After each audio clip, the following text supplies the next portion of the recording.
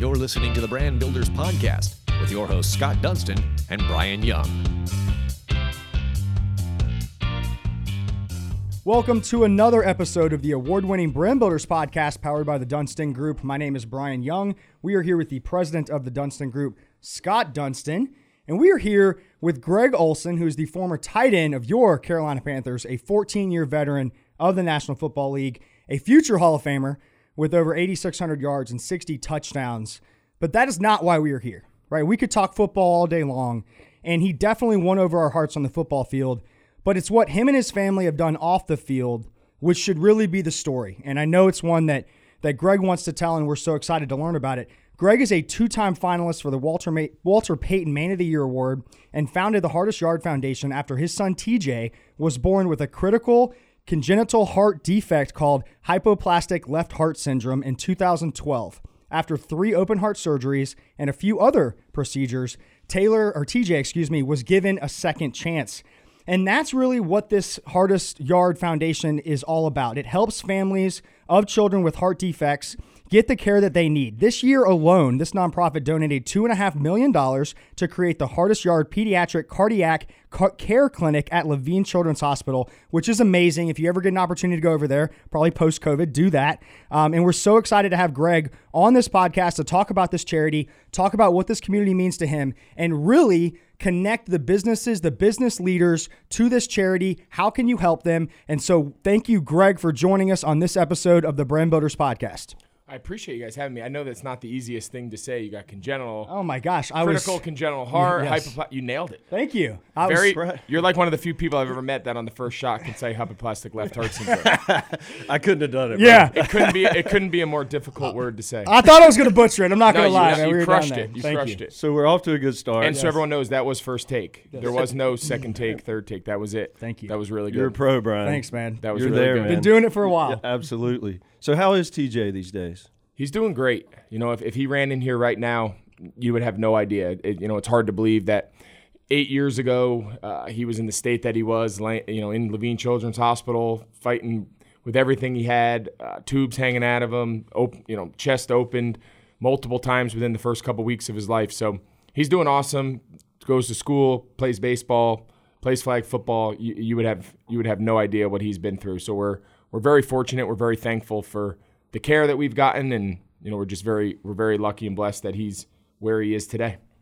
So I'm a twin as well. Now I have a twin brother. Now we were born just completely healthy. I just can't imagine what it would be like if you had a twin that was in that situation. So TJ does have a twin. How has that been watching them grow up, watching his sister see him battle that and go through all of that? And as a twin, people ask you all the time, what's it like being a twin? I'm like, I don't know. What's it like not being a twin? Right. You know what I mean? It's just something that you're just connected with that person forever. And it's probably the closest feeling I would say as a parent to your own kid, right? Even though it isn't your kid, it's like the closest sibling you could possibly ever have. How has that relationship been? I know we've seen them in our showroom and they seem like best friends. I'm just interested from that perspective. They are. It's really a unique bond. Exactly, what you had said from your experience. Talbot, his twin sister, is like his mom, best friend, biggest rival, biggest enemy, but like all wrapped up in one. And nobody, when TJ's not feeling good or TJ's was in the hospital or he comes home, from one of his procedures or whatever, she is all hands on deck. She is meeting him at the door. She has signs hung up on his wall in his room. She has cookies and drinks, and we have to sometimes be like, okay, Tal, he's real. He's not one of your dolls. He's not a little, he's real. We need to let him be. He just had surgery. He needs to rest. They have the most unique and unbelievable relationship. Even at this last time, we have an older son too, who's about a year and a half older than the twins. And, the boys would always kind of be at each other and they're close in age and competing, and all that. But it wasn't until Tate, my oldest son, came in and saw TJ in the hospital the last time he was there a little while back. And I think he was old enough to really wrap his head around wow, what has he been through? He was Tate was 16 months old when TJ was really going through it. So I think now he was 8, 9 years old, seeing TJ in the hospital, seeing him in the recovery room. And since then, his attention to him, his awareness and patience, all that has just completely flipped and for the better. And it's just amazing what kids can sense and what kids realize even though at times they can fight like dogs and they tell each other they're not their best friends and those, but when it all comes down to it, the love of twins especially is like something you can't even put words in. That's incredible, man. And I tell you what, so you did a phenomenal job on your retirement speech. Thank you. We all sat here and watched it. Matter of fact, we were all sitting here crying. I know, man. Making me cry in the Thank you office, for everything you've done for our community. And I want to mention a quote you said there. You said you're forever indebted to this community. This community helped keep you all intact. Levine Children's Hospital saved TJ's life, and it's the greatest place in the world that you hope you never have to step foot in. Yep. Could you talk a little bit about community and the support you had and more on Levine Children's Hospital? Now after being here for 10 years and the relationships we have and the friends and the lifelong friends and neighbors and the people in the Panthers and whatnot is one thing. But, rewind 10 years ago, we had just gotten traded here. We had played one season. I got traded here in July of 2011. We got the diagnosis of TJ that offseason, so March, April of 2012. So I wasn't here very long. We did not have deep roots here. I didn't even know Levine Children's Hospital existed. At the time we just had Tate. He wasn't even born here. We didn't use their doctors. Nothing. And for the community to wrap their arms around our story, when news got out about what was going to happen when TJ was born and the twins were born, the outpouring of support from people we had never met, people we didn't know very well, people we didn't know personally, both within the organization with the Panthers and across the city, across the state of across the states and Carolinas. It was just, it really blew us away. And, I wanted people to know at the retirement ceremony just how much we feel connected to this community. We're out there every night on the ball fields. We're playing games. We're coaching other people's kids on our teams. We're coming across other teams in competition. And some people don't like us and some people do. But, the foundation and 1,500 people coming out for our charity events to run around Myers Park and raise money, we're just so indebted and we just feel such a connection to this community that we just love being out in it. We love being a part of it. And that's a big reason why, we've decided now, even though I'm done playing, this will be home. This is where we'll raise our kids. This is where our kids will go to school. We'll continue to do everything we can to support Levine Children's and just find more and more ways to give back to this community that's given so much to us. So tell us, I moved here in 2010, and I feel the same way about this community. I grew up in Atlanta, and I felt like a number in Atlanta. I say that a lot on this podcast, but I feel like this community, it's a big city, but it has that small town feel, right? So it feels like, even connecting with a Panthers player, connecting with a business leader, everyone has an opportunity to become passionate about something and wrap their arms around something and really make a difference in this city. Sometimes it's a lot harder in a larger city. So with this city specifically, and now you having your roots here with the Hardest Yard Foundation, with you guys creating the Pediatric Cardiac Care Clinic, which is amazing, by the way, what can we see from the foundation? What are your goals? Because one of the quotes you said, I think a few years after TJ had gone through this, it basically said, if I wasn't a football player and I didn't have the money to do this, TJ would be dead. Right? I wouldn't be able to have the funds and be able to do that. I want to change that for people that might not have that money, that might not have to make that terrible decision or might not be able to support that. So what are your goals, not only through the charity, but for the next couple of years to continue to make that difference? And what can we see on the horizon? Yeah, I mean, we're the first to admit, we were very fortunate about the resources that we had. We were able to fly all over the country before the twins were even born and meet with, multiple different healthcare systems. And we flew up to Boston and met with their team of experts to get their picture of what our case looked like. We were able through other various connections to reach out and speak to other people on phones and conference calls throughout the country, all leading up to TJ being born. So by the time the twins were born, we were really prepared. That's not the reality for a lot of people, whether they have the resources to make those connections or to get those appointments, or maybe they just didn't have the prenatal care to even detect the abnormality prior. A lot of babies are born, appear healthy at birth, and it's only after a few days of post-delivery that people notice something's wrong. And you just got to hope that you don't live in a very secluded rural part of the country and you have access to a top-level trauma care or heart center. There's a lot of factors, and a lot of it's just luck, and in our case, we were able to bring around-the-clock care in for TJ. That all came out of our dime. We were very fortunate that we were in a position to do that. But the reality was, and the entire genesis of the Hardest Yard in its original form was, okay, how do we bring that level of care that is required after the acute stages are done in the hospital, and that healthcare team says, okay, it's good to bring your child home for the first time after a month, 2 months, 3 months, whatever that time is. Okay, but now what? Parents are not doctors. Parents are not, we saw this year, parents are not teachers.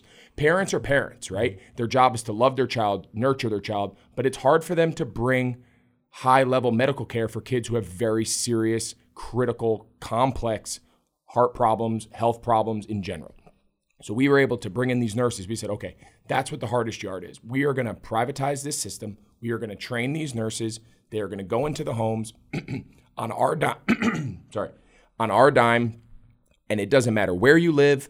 It doesn't matter how much money you make. It doesn't matter if there's two families, 2 parents in the family, 1 parent, they both work, none work. We're not asking any of those questions. From a medical standpoint, do you need this level of care in the home? If the answer is yes, it's done. It's provided. Take the hours. You'll never get a bill. You'll never get an invoice. You'll never have to worry about how you're going to pay for it.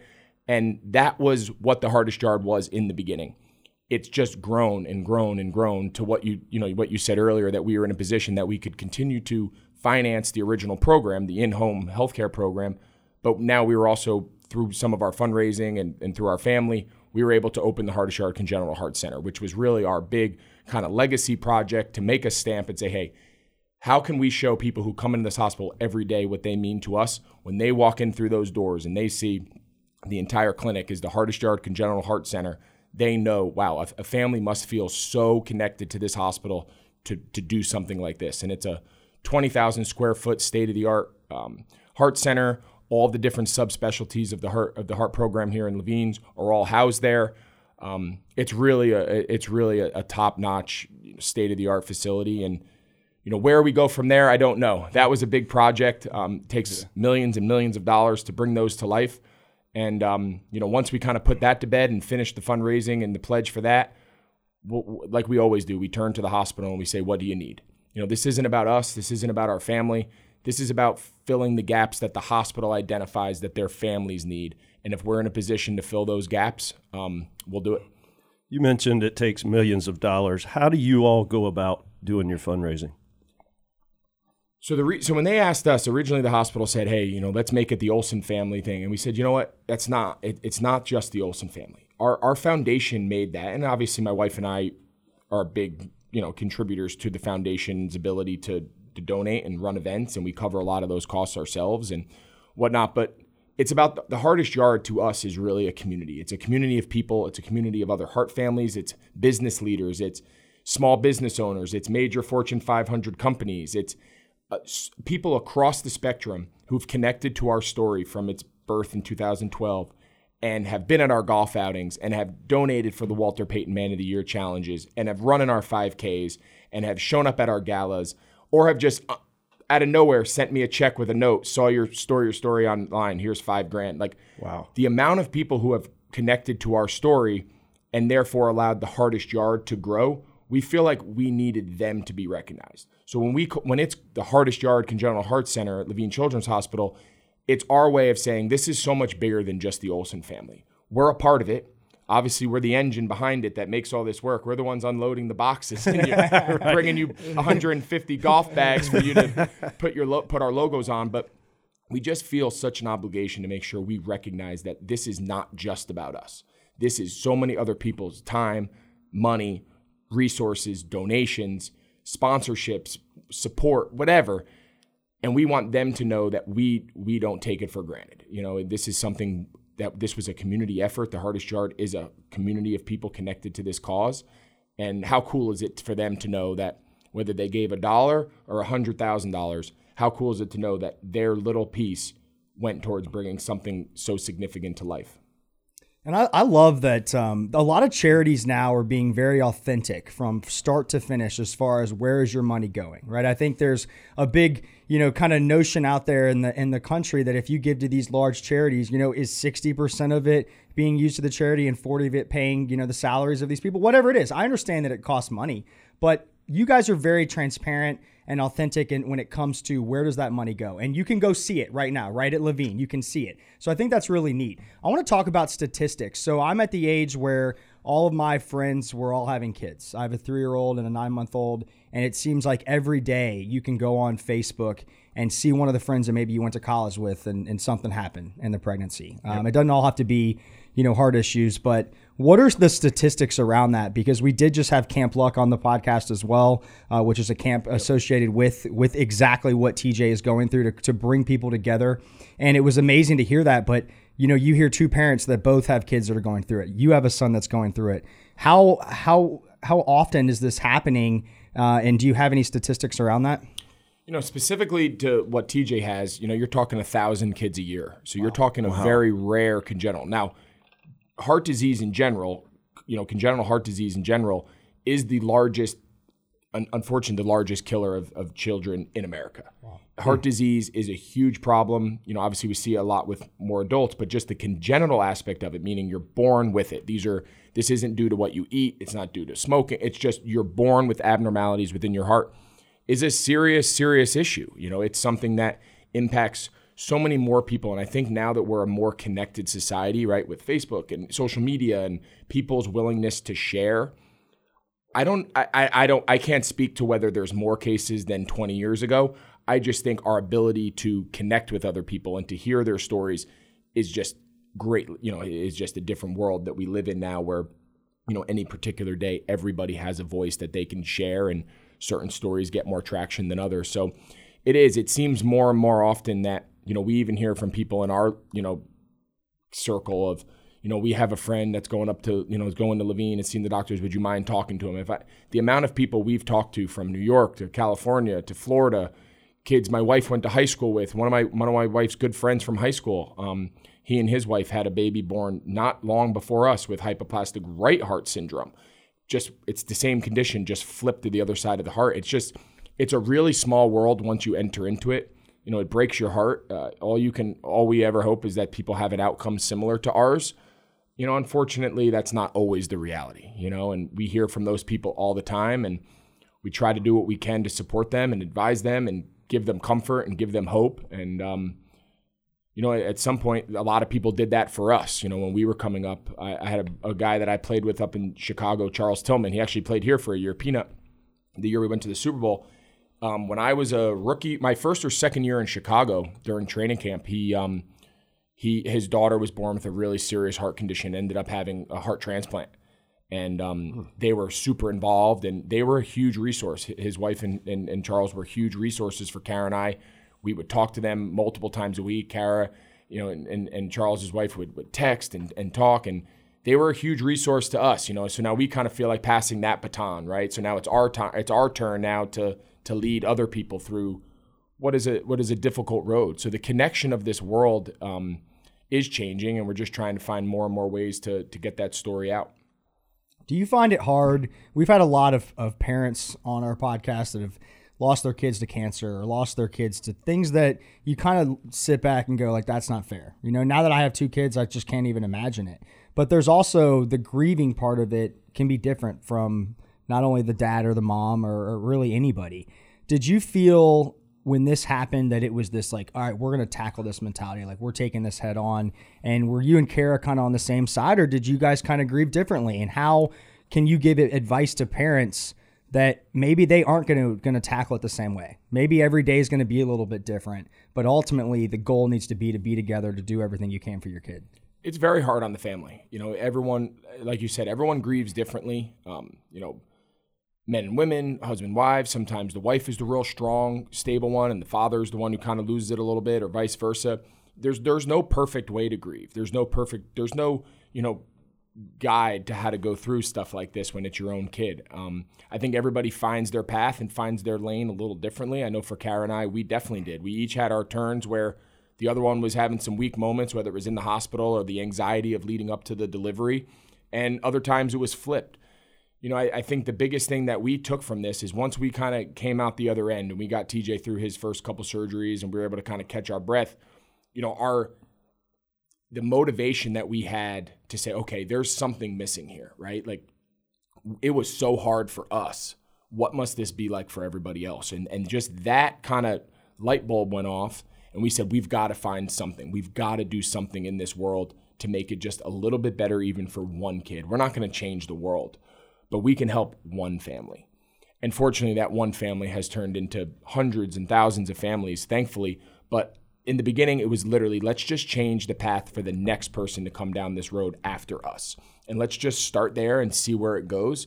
And we had great partners with the hospital. And it was just such a great healing, avenue for us that we could pour ourselves into servicing these other families and pour ourselves into growing the foundation and making mistakes and doing events that didn't work, or just finding our way to what was the best thing for the families and what was the best thing for the hospital. And we've learned a lot. We've done some things that we thought were super important that turned out to be wrong, and things that we didn't think were important now is the inspiration behind our projects. It's just, the whole thing is such a fluid process. But at the end of the day, the main central theme was, what is in the best interest of the families coming behind us? Let's pour ourselves into this, and let's use what's been a difficult few years. Let's spin this around and now use it for a lifetime of good. And that's what we're trying to do. And some days are better than others, right? I mean, we're not perfect at this, but we're doing the best that we can, and it's been very fulfilling. With you being a pro athlete, how do you feel about fear? And does fear set into you in this scenario with your family, and how do you deal with that? Yeah, so if we were sitting here with like a sports psychologist, they would try to flip your brain, because I've sat with them with teams and individually. The healthy way for humans to function is to not function through fear. It's a very natural, instinctive, motivational factor for all of us. Back to our Stone Age days, but sports psychologists, especially for athletes at a high level, they don't want that, right? Fear creates compulsion, and it creates bad habits, and it creates just quick snap judgments.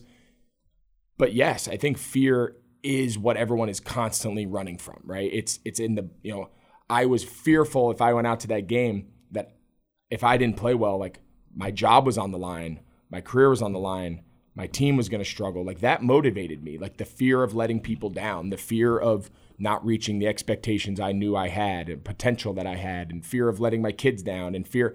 All of those things are running through your brain. That's natural human instincts. It's unhealthy. It's not good for you, but it's real. And I think all professional athletes, especially, I know me personally, battled that every day. Mm-hmm. That insecurity of nothing's good enough, nothing's good enough, nothing's good enough. Now, it's really good in your professional life, right? You're never satisfied. And living that every day for 20 years is exhausting, but it's really powerful. Every day I would wake up, there's got to be something more I can do. I can't fall behind. I can't let this guy take my job. I can't let the guy down in the other team be better than me. He's not better than me. It's exhausting, right? It's a 24-hour loop. From the moment you wake up until the moment you go to bed, it's just a loop running. But it's bad for your personal life, right? It's bad for a marriage. It's bad for your kids. Like, you can't. Finding that balance took a lot of time. Having the kids, going through the stuff with TJ, I always tell people, there's no coincidence that my career really took off right around the time we went through this with TJ, because I was finally in a position where I had to compartmentalize. I had to be football when it was football, but when it was time to be home, football had to stop. Mm-hmm. And I needed to be dad, and I needed to be in the hospital making decisions with doctors, and sleepless nights on the hospital bed as my wife laid in the bed and I was on a cat. Like football stopped for 8 hours, 10 hours a day for the first time in my life.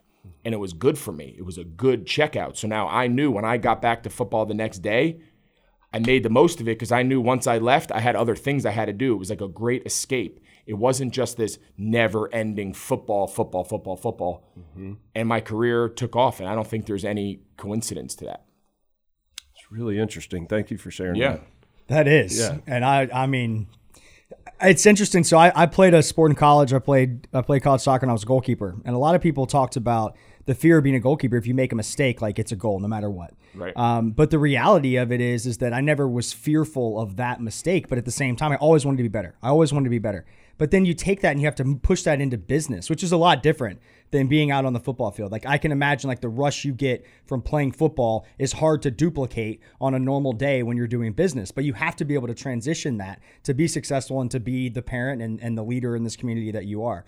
I want to transition this into, so the Hardest Yard, ways that people can help you. So you have developed a great team. Some Samantha's awesome that supports you in the Hardest Yard, and you guys have a lot of great events coming up. I know one thing that everybody loved in Charlotte were the beanies that you guys did with the Carolina Panthers. They'd be gone in about 3 seconds. They're in high demand. High demand. I need one, by the way. I wore one to a we Lowe's. can do that. Thank you. I wore one to Lowe's, and this lady walked up and she's like, "Do you have any extra ones of those?" I'm like, "Yeah, I just got a whole carload. Come on down, I'll help you out." But that was we have a few in the office. Yeah. I think we can probably find. Awesome. Yeah, there we go. That's cool. But you guys do 5Ks, cookie sales, and you have a golf tournament that's coming up. Tell us right now, not only how can people get in touch with you for the golf tournament if there is some more room, but what do you need from this community? What do you need from business leaders? And how can they support the Hardest Yard the best way that we can here in Charlotte?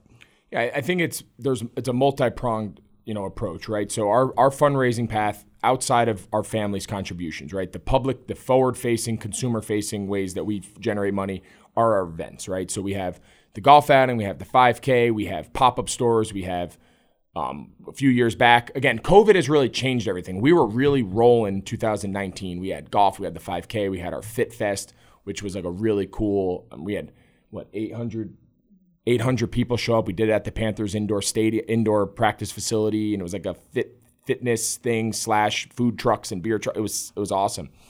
2020, obviously, everything just stopped. So now we're kind of starting back from scratch. We got our golf outing okayed. We're a little limited on capacity. We have to do 2 shotgun starts because of group sizes and whatnot.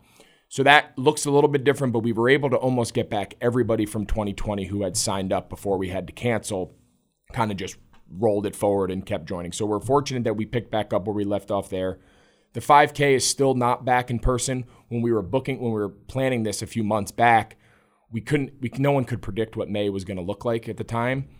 Looking back, we probably could have gotten away with it. Things have gotten a little bit better, but when we were looking into this back in December and January to get ahead of it, we were just nervous that if we went through all the steps of making it an in-person race again, canceling now for the second year in a row would have been really hard. Lose momentum. Yeah, so we said, you know what, we're going to go virtual. And we've actually done some really cool things to just engage with people virtually.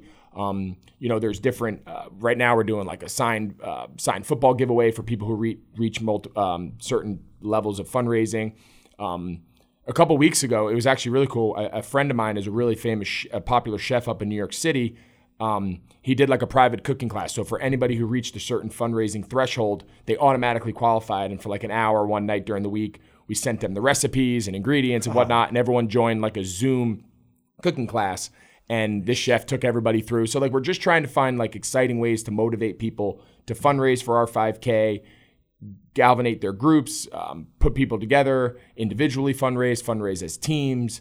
And so that's gone pretty well considering there's no actual race. And then on the day of the actual 5K in May, we're gonna ask people to go out and log your 3.2 miles and let us know on social and post it or whatever. But there will be no actual in-person 5K. We're hoping that this is the last time I ever have to say that, and that going forward we can get back in life. But yeah, we have some really cool things. And then the last piece, which is non-event based, is just through corporate relationships, right? So we've been very fortunate over the years, aside from companies that sponsor our golf outing or buy foursomes or whatever. We've been very fortunate to develop some really nice relationships with both family-owned small business and some large-scale Fortune 500 people that you'd see their buildings around town, right?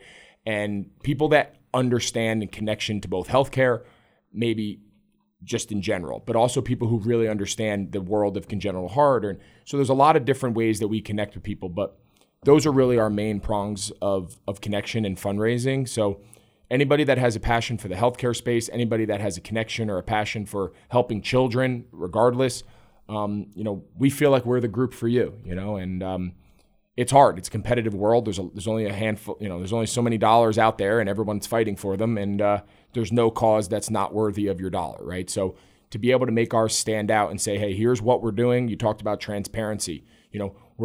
Here's what we do. Here's where our money goes.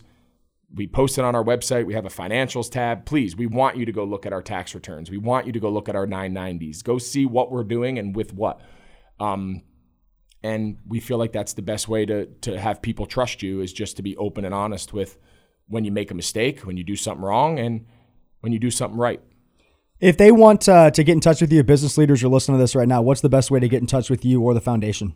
Yeah, so they can go to our foundation, www.r4r.org. It's R, the number 4, r.org.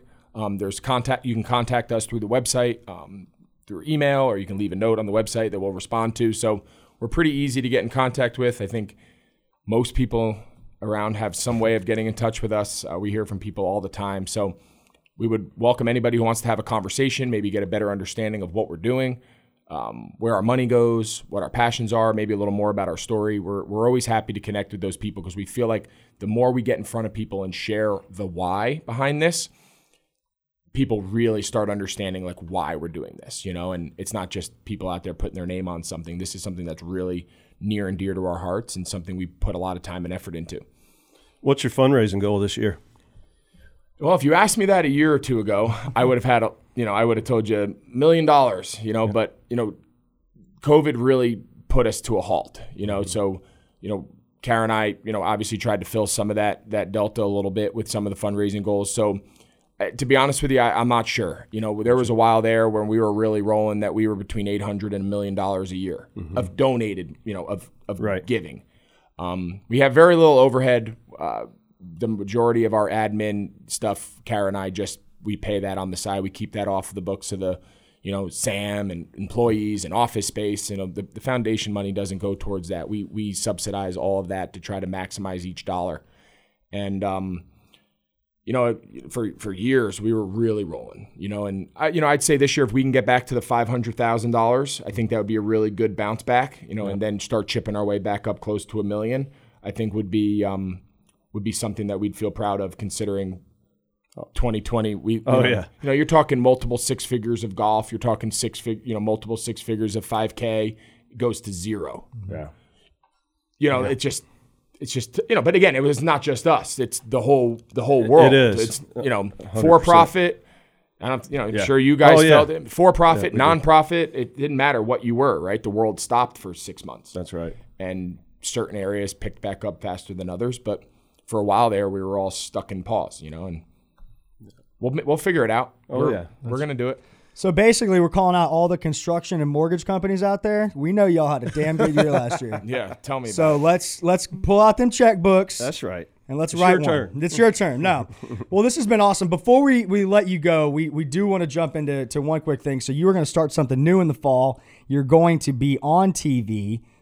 Tell us about that journey, something that you're excited about. And I know we had a conversation, and I said, so, hey, man, you're enjoying retirement? And you're like, I'm more busy now than I was when I was playing football. I am. Because for all the things for the last 15 years that I had like a built-in excuse that, now's not the right time. It's not a good time. I can't do it. If it wasn't getting ready for the season or something with my wife and kids and the foundation, I just said no. But now, like, I have all this stuff that I've been putting off, but a lot of it is stuff I want to do. A lot of it, coaching the kids' teams and driving from field to field to field 6-7 days a week and trying to balance all of that.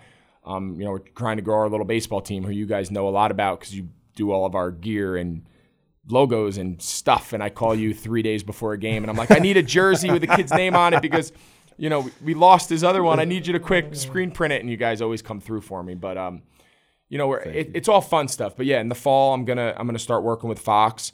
I'm gonna be one of their broadcasters and call their game. So that'll be an exciting new challenge. I don't know what that's gonna look like, and be my first. I've done it a handful of times just here and there, but first time carrying a full slate of games for the whole fall. But a new challenge, something that'll keep me engaged in the game, something that'll keep me motivated each week to have something to prep for.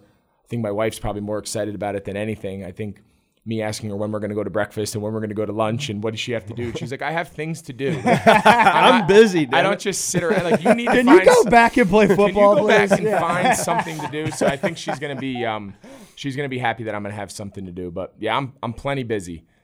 Awesome. But for the first time, I get to do a lot of things that I want to do, which is awesome. Do you know what like time slots you'll be? Are you going to be on just Sundays, or what's the schedule? Yeah, so the schedule is like a rolling 4 weeks. So they'll book out their broadcast teams, based on games and schedules and records and who's good and who's not good and whatever, and they'll map out like roughly every 4 weeks. So they'll say, all right, for the next 4 weeks, you're going to go to Chicago, Carolina, Minnesota, and New York. All right, and then a couple weeks later they'll give you the next 4, and it all just varies on, who's winning, who's losing, and then they try to put their teams in the appropriate games, and there's a whole science behind it. But yeah, you typically only know like the next few weeks out.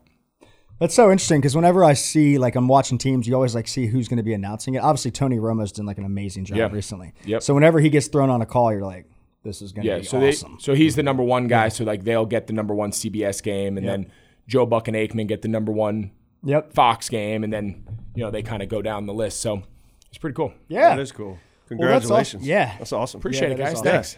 Well, Greg, thank you so much for joining us on this Brand Builders podcast. If you are listening, please like, share, comment. Go check out The Hardest Yard. Go to r4r.org and donate. See how you can get involved. It's amazing that we have a guy that did so much for not only for the football team, but also off the football field, stay in this city. We've seen that happen with a lot of people that move into this city. They fall in love with it, and Charlotte is home. And I'm just so excited to have you as a community or a member of our community. Honestly, Greg, it's great to have kind of the same feeling that you do that I have about Charlotte. It's like it just, you don't have to necessarily play for the Panthers to fall in love with the city or for it to be home. And I think there's a lot of people that have that same feeling. So thank you for everything that you do. Thank you, Sam. Thank you, Kara. Thank you, all the boys and the girls that you have as well.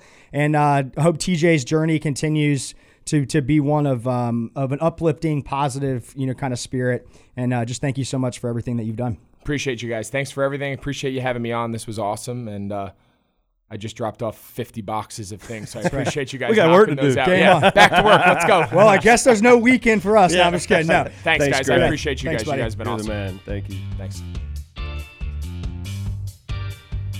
You've been listening to the Brand Builders Podcast, brought to you by the Dunston Group with your host, Scott Dunston and Brian Young. For branded merchandise and apparel that makes first impressions and ones that last, check out the Dunston Group at dunstongroup.com.